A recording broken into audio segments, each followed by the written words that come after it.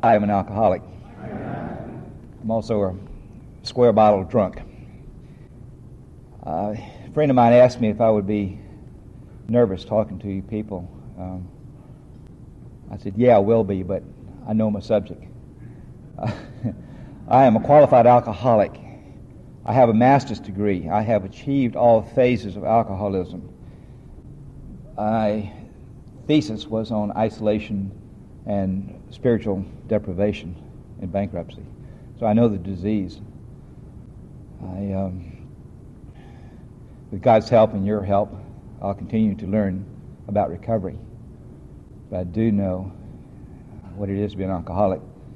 I remember my childhood, 8 or 9 years old, I was panicky once. My parents were away and my dad came home, a physician, and gave me some Paragoric. And I remember the tremendous elation and the peace of the world I had with that.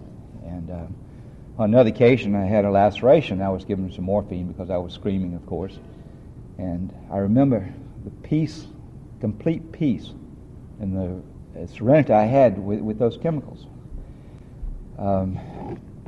Certainly that was a very alarming response, and I guess I really first found that I could depend on alcohol to relieve all of my pain in college. It allowed me, gave me the grease to be socially accepted. I was finally someone important to other people, I thought. I was unaware that my social group was very narrow, very small, very narrow-minded, and hell-bent on drinking at almost any occasion.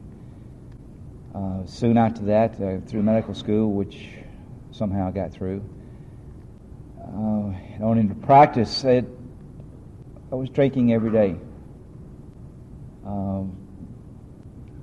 Most mornings I was hurting more than my patients. Somehow I managed to educate the kids that needed to in my family. I had 6 of them. Managed to continue my practice, although it was floundering always. I didn't understand why the new guys that came into town spent their Sunday afternoon dictating charts and catching up. I thought that was because they were inefficient and because I taught my patients how to stay well. Well, I was obviously in a great deal of denial. I stayed with my family and my wife for 26 years. A few good days, a lot of bad days. But there was the only place I could live at the time.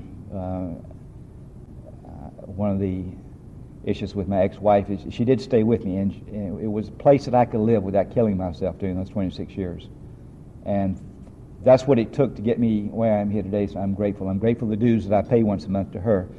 Those are back taxes I owe for her being with me, for me staying alive during that time.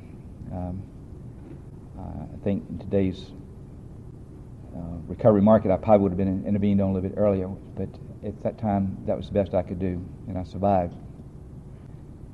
I became a square bottle drunk about 4 years ago when I realized that the plastic vodka bottle kept scooting away from me under my king-size bed at night. So I figured if I put the vodka in the Jim Beam bottle, it was always there when I needed it. I had a physical bankruptcy about 3 years ago. Had a fractured foot and trying to move a 400-pound marble slab by myself, which seemed appropriate at the time, and was in the hospital a few days with elevated sugars, deranged electrolytes, hypertension, and so forth. And I said, okay, now, get this foot fixed. I won't drink for a while, and I'm okay. So I submitted to my 5-day evaluation, and 6 months later I left Mississippi with the knowledge that I probably shouldn't drink again. And I honestly believe at the time I was trying to do everything I can to comply, to find out this program, to understand what I needed to do to stop drinking. But apparently I wasn't ready, and D.P. Smith finally just said, boy, we've done all we can for you. And he didn't finish the sentence, but it would have been, go back home and drink again, then call us. And I did that. I remember getting home, I was going through court proceedings with my ex-wife and trying to establish a practice and trying to live a dry drunk, and it was absolute chaos. And being an alcoholic, the obvious solution was to drink. And I found that, again, alcohol relieved all this stuff.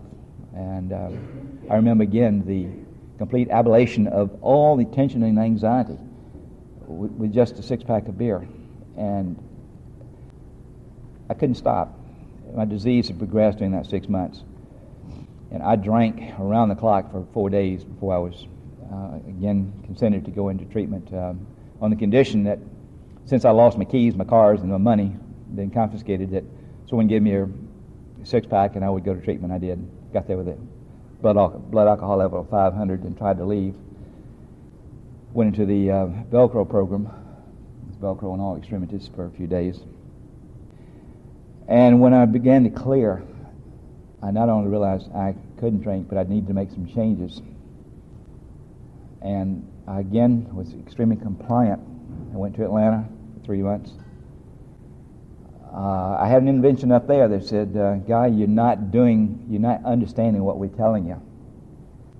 And I went to one of my peers there that I respect a lot and asked him, what do I do? And the answer was, fake it until you get it right. And so I continued to do I did everything they told me to do. I worked on the issues with my parents and my ex and the children and all the deprivation and the wreckage of my life. And I came home and I was better. I was not well, obviously, and this time I jumped in with AA, had a good sponsor, went to a meeting a day for a year, the first year. And somewhere about 6 months after that, I began to understand what you people have. I began to, I hope, become a winner. I've stayed with my meetings, my extremely strong Caduceus support group. I got into a 2-year PRN recovery network that meets once a week, and the support of my wife. And throughout all this, something happened, and it was what Sylvia told me out in Mississippi. She was our big book tutor, and she says, the idea of this book and this program is to find you a higher power. At the time I didn't understand that. But I do have a higher power. I call him God. I'm in touch with him every day. I pray every night for the things I have achieved during that day. I pray that the things I did wrong, I will not do wrong again. And I thank him for not letting me need to drink that day. And then later that night or the next morning, I will ask him, please give me the courage and the strength not to have to drink today. And so far, it's working. Life is beautiful. My practice is thriving. I lost it completely. I have a beautiful wife now. My children are back in the fold. They're talking to me and calling me, and have a very wonderful relationship. I have some very dear friends in my AA, both the lay groups and the Caduceus. And I belong. I'm a viable cog in my community. I'm relearning how to live with people, how to practice medicine with compassion and understanding.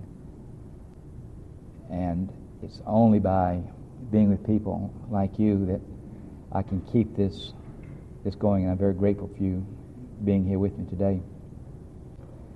And for a topic, if you don't mind, I would like to hear what some of you have done to get in touch with the higher power that Sylvia says we all must have to maintain this program. So I'd like to hear from anyone in the audience who could help me understand what they did and maybe what would help me in my relationship with my God. Anyone care to come up and say a few words? My name is Hank, and I'm an alcoholic. You're talking about staying in a marriage. Alcoholism absolutely ruined my first marriage. It kept me in it, which I should have gotten out of a long time ago. I don't think it kept me alive. It kept me in a really bad deal. I hear a lot of people saying, "Oh, it wrecked me." It sure did. There are three types of alcoholics: type 1 alcoholics, type 2 alcoholics, and alcoholics of our type, as the big book says, and I'm an alcoholic of our type. Higher powers are funny things. I 2.5 years ago, when I finally, after 8 years of being a newcomer, achieved more than 30 days of sobriety, actually more than 21 days of sobriety, I think it was. I was a defensive, fearful, pessimistic alcoholic who was pessimistic, agnostic. And because I wasn't dried out yet, Barney Nixon, may he rest in peace, said that there were four bases of sobriety, like there are 4 bases in a baseball game. And first base is physical sobriety, and second base was mental sobriety, which is kind of like neurological sobriety. And third base was emotional sobriety, and home plate was spiritual sobriety. It was his idea. He was a very knowledgeable Jesuit priest. A lot of people may have known him. I never knew him. I just heard him on tape. That you got to touch all bases in turn. And Bill Daniels, I don't know if he made it up, but he's the first one I heard say it, is that you don't have a brain for a year. And I didn't have a brain for almost a year and a half. And so during that year and a half of going to meetings and putting up with what I thought was impossible amateur theology regarding higher powers, one day I think I'd finally been physically sober enough to be neurologically sober enough to think a little more clearly and to realize that with step 2, that the essence of step 2 for me was not higher power. Step 2 for me was hope. And that what happened with the people who got sober, because this was written after the fact, was that somehow something had happened that they began to hope and think that it was possible, that the idea had come into their minds that somehow they could survive. And the idea that came into my mind that somehow I could survive was because I looked out and saw people who had been around a lot longer than I had, whose stories were a lot more grievously serious than I figured mine was, and I figured that they had survived. And I was able to put 2 and 2 together by that time and figured that they must be doing something right, so I think I would do it too. And what happened is that step 2 was hope. And since I had no power, if I was going to survive, it had to take something greater than me, because I knew I couldn't do it because I tried to do it on my own. And then I got into semantics about what I was going to call higher powers, how I was going to describe it. And I went through the usual stuff that's written about, and you see it in the grapevine and all. And the idea of higher power from a spiritual sense or in a theological sense, which I came back to, sort of oozed in on me. It didn't leap in on me. I didn't have any of these flashes or anything like that. But what happened was that out of hope and experience and a realization that I personally had no power whatsoever, that any power that could save me had to be higher than I was. And so I had to content myself with that, realizing at the time that this may last forever, that I may have to go through life as a secular alcoholic in a room full of a bunch of amateur theologians. Shows you how much I knew. But I hung in there long enough to dry out enough and soak in the true essence of spirituality enough that the concepts of higher power evolved through more amorphous Greco-Roman and Buddhist concepts back to the Judeo-Christian roots that I had, which seemed to fit me best. So that process, it was a process for me which took, almost, a year and a half of physical sobriety to crystallize. And so that's how it was for me. Thanks. Good morning. I'm Marvin. I'm an alcoholic. Thank you, Guy. I kind of understood your question. You wanted to suggest perhaps how we get in touch with a higher power and how we may draw on a higher power. And well, I can tell you how it came about with me. And a book certainly does say there, the main object of this book is to help you find a power which will solve your problems. For a long time, you see, I was looking for me to get the power. That is not apparently the way it's supposed to happen. If I can find the power, then the power will solve my problem. So I had to kind of enter a spiritual kindergarten. I was raised in the good old Southern Baptist Church, and I knew a lot about God. I knew about my preacher's God, and I knew about my mother's God, and about my father's God, and my brother's God, but I didn't know my God. And the God that I knew about was not one that was very likely to have much to do with me when I got real honest and started looking at the things I had been doing. But you know, that chapter, We Agnostics, is the one in my book that I come back to most often.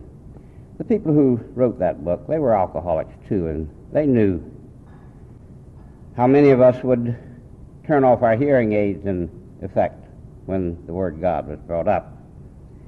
And they said, Martin, we know. And then they wrote that chapter for me. We know how you feel about God. We know that you have been turned off, and I had. So we're going to give you a new understanding of God. And they wrote the chapter, and they called it We Agnostics for me.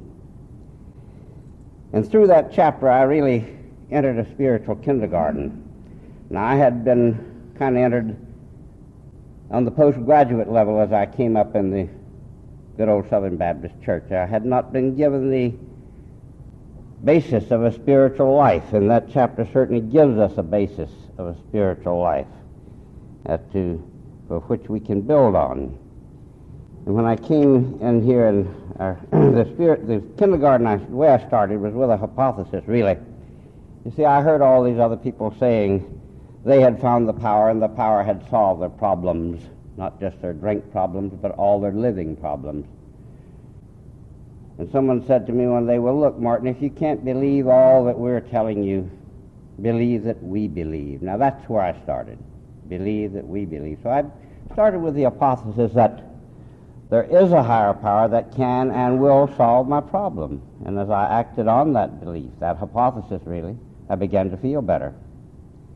And the more I acted on that belief, the better I felt. And the more I continued to act on that belief, the nearer I drew to him. And when I drew near enough, he disclosed himself to me, and then I knew.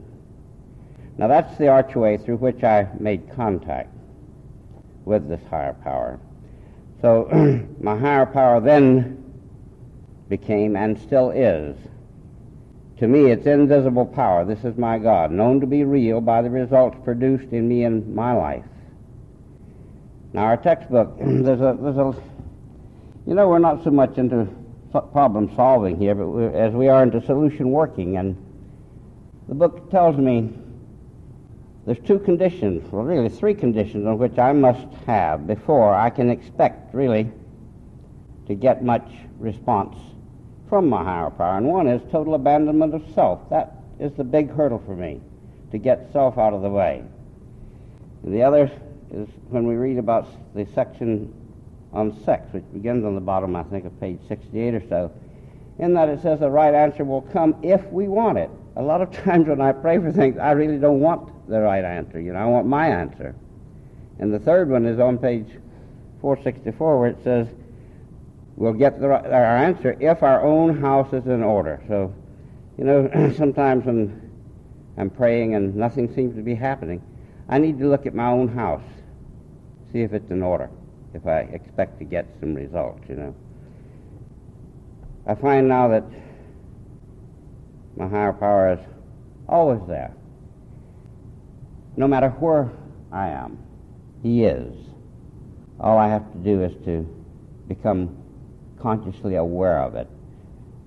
You know, many of us feel, and I certainly do, that the greatest thing in my life is when I became consciously aware of the presence of God. You know, the thing part of our book that always sticks up to me like a red flag is on page 63. It says, as we felt new power flow in, as we enjoyed peace of mind, as we discovered we could face life successfully, as we became conscious of His presence, we began to lose our fear of today, tomorrow, or the hereafter. We were reborn. Thank you very much. I'm Jim. I'm an alcoholic. I somehow knew Martin would stand up second. You're talking about a higher power, and I had the same feeling about that. I did a lot of things when I got here, in that it wasn't that I rejected a concept of a higher power, God, or anything like that. It didn't bother me too much. I just thought I knew something about it. And fortunately, I was beaten into sweet reasonableness over a period of a couple of years of drinking in Alcoholics Anonymous. I think it's a wonderful place to drink, if you're going to drink, is here. And in continuing to drink and to use other drugs in the loving fellowship of Alcoholics Anonymous, it was explained to me that I was not the power greater than myself, and that I wasn't here by anything other than a loving God as I understand Him. And the power of coincidence came into my life. There's signal points in my life that I remember. I can remember very clearly the first IDAA meeting I was at. I can describe it. It was in 1975, and I came down to it carrying a duck call because I didn't really think that doctors in AA should practice separately. I got my sobriety in street AA, but it was enhanced in here. It was implanted. It was something was done for me in this group that couldn't be done out there. And that was a man who stood up in 75 and described a spiritual experience in front of a lot of overeducated people and very intelligent men in no uncertain terms, and very clearly showed that something had happened in his life that I wanted to happen in mine, and I was to be using for another 2 years after that. And during that 2-year period, there were people sent into my life briefly, some of them only a month or two, another man a year, who came into my life and taught me what I needed to know right then. The first guy that I sponsored after being around AA for a couple of years kept me sober. He was a street junkie. Maybe a 6th grade education, maybe. As he put it, he looked and walked and talked like Donald Duck.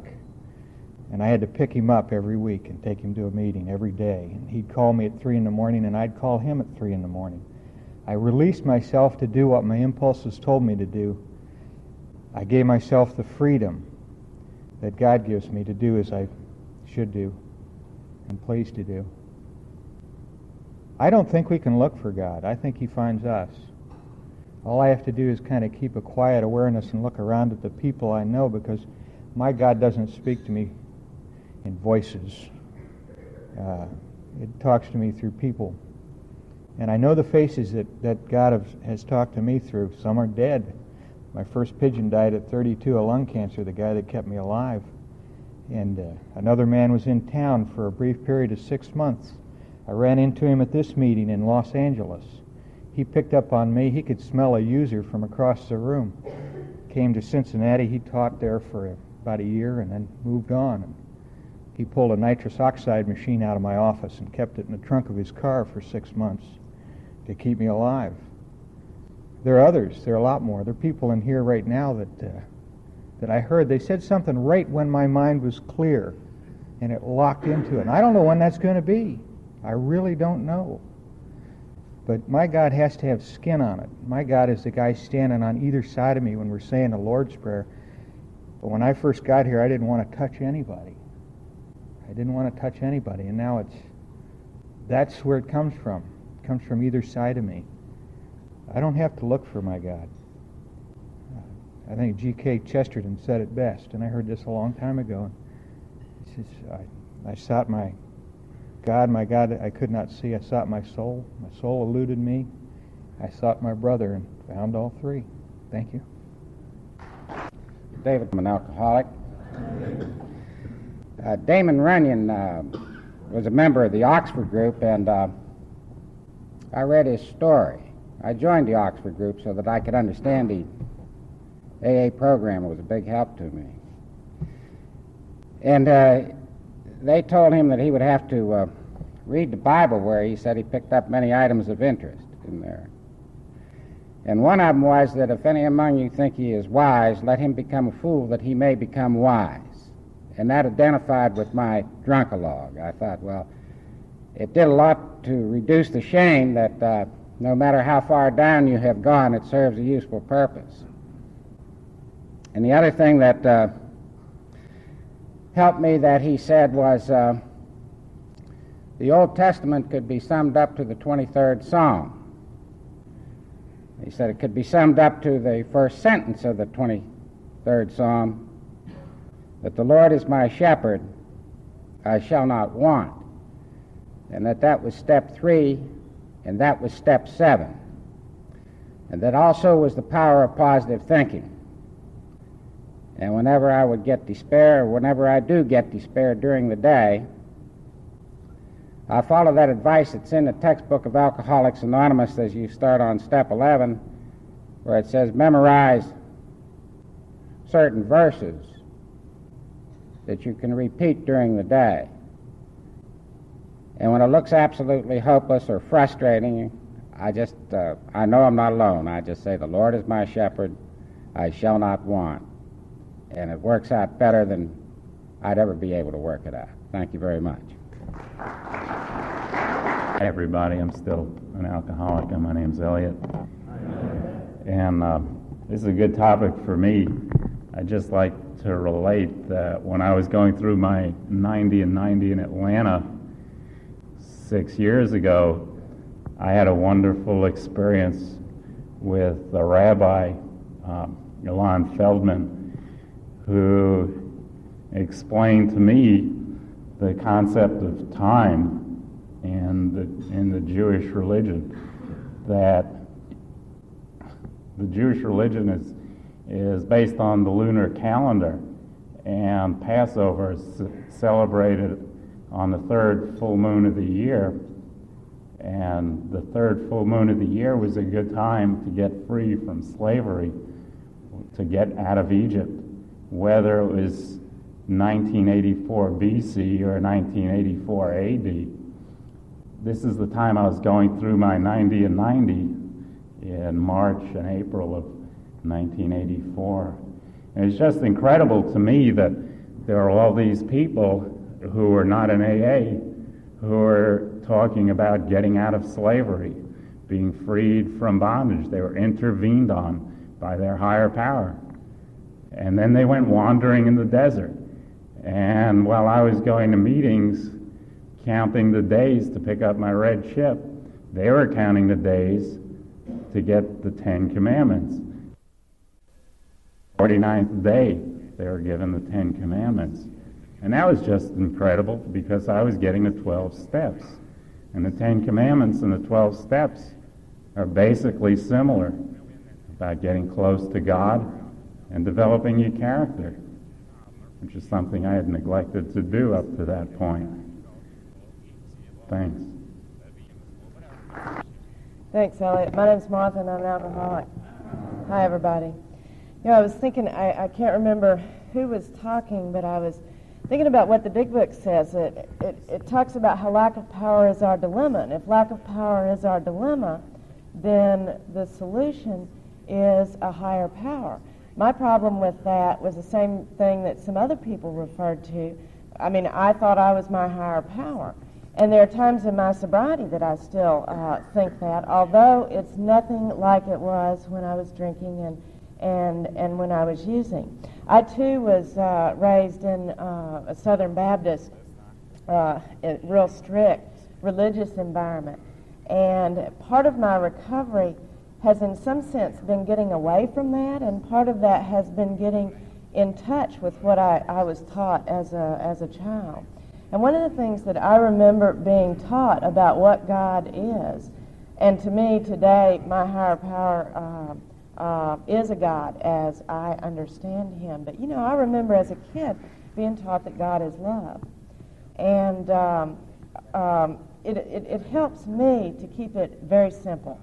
And that is very simple, and there is a great truth in that simplicity. And it's like the longer I stay sober, sometimes the better I am able to see a truth in that kind of simplicity. And I can think about how God is love and what I feel just being in this room this morning and being in rooms like this back in Atlanta, my home group, or anywhere else in the country for that matter, where I have gone to meetings, and that power and how it can work through other people that have been rather strategically placed in my life, how that power works in my life and daily circumstances. And you know, there are some days that I can see God. I mean, I can see that power, I can feel that power in most things that I do. And then there are other days that I feel very distant and I'm not quite as plugged in to that power. And I think, you know, I do believe that what we have is a daily reprieve contingent on maintenance of our spiritual and striving to maintain that spiritual condition. There are times that I just have to walk the walk. And then there are times that I really feel very peaceful and very serene. And I know, it's not that I just believe, I mean I know at the bottom of my soul that God works in my life and in yours. I just wish I could have that 24 hours a day all the time, but that I don't think is humanly possible. I've come to believe that a big part of what this program offers me, besides my life, because there's no question in my mind that I would have been dead had I not come in here, and I certainly didn't come in here of my own free will. I think God worked in my life. Even when I was drinking and using, I could just never see it, and worked through the people that helped get me here and in treatment and continue to work in my life. But I've come to believe that a whole lot of what this is God and me, and just trying to develop that and to seek the presence of God in my life on a daily basis. And if you could have told me 10 years ago that I would have ever given a twit about that, I would have said no. And it's like that's the most important. I feel more spiritual and I'm more conscious of God working in my life through others and through circumstances when I'm grateful. And I try to be grateful every day. Some days are better than others. Well, some days I'm sicker than others, and some days I'm better than others. But basically, I am real grateful to be alive, to be a member of Alcoholics Anonymous and a member of IDAA, and I'm real grateful for my sobriety. There's a gentleman that's here, I don't think he's here this morning, that talks a lot at these early morning meetings about an attitude of gratitude. And I remember hearing him a number of years ago, and he said that he got up every morning, he got down on his knees, and he thanked God for his life, his membership in Alcoholics Anonymous, and his sobriety.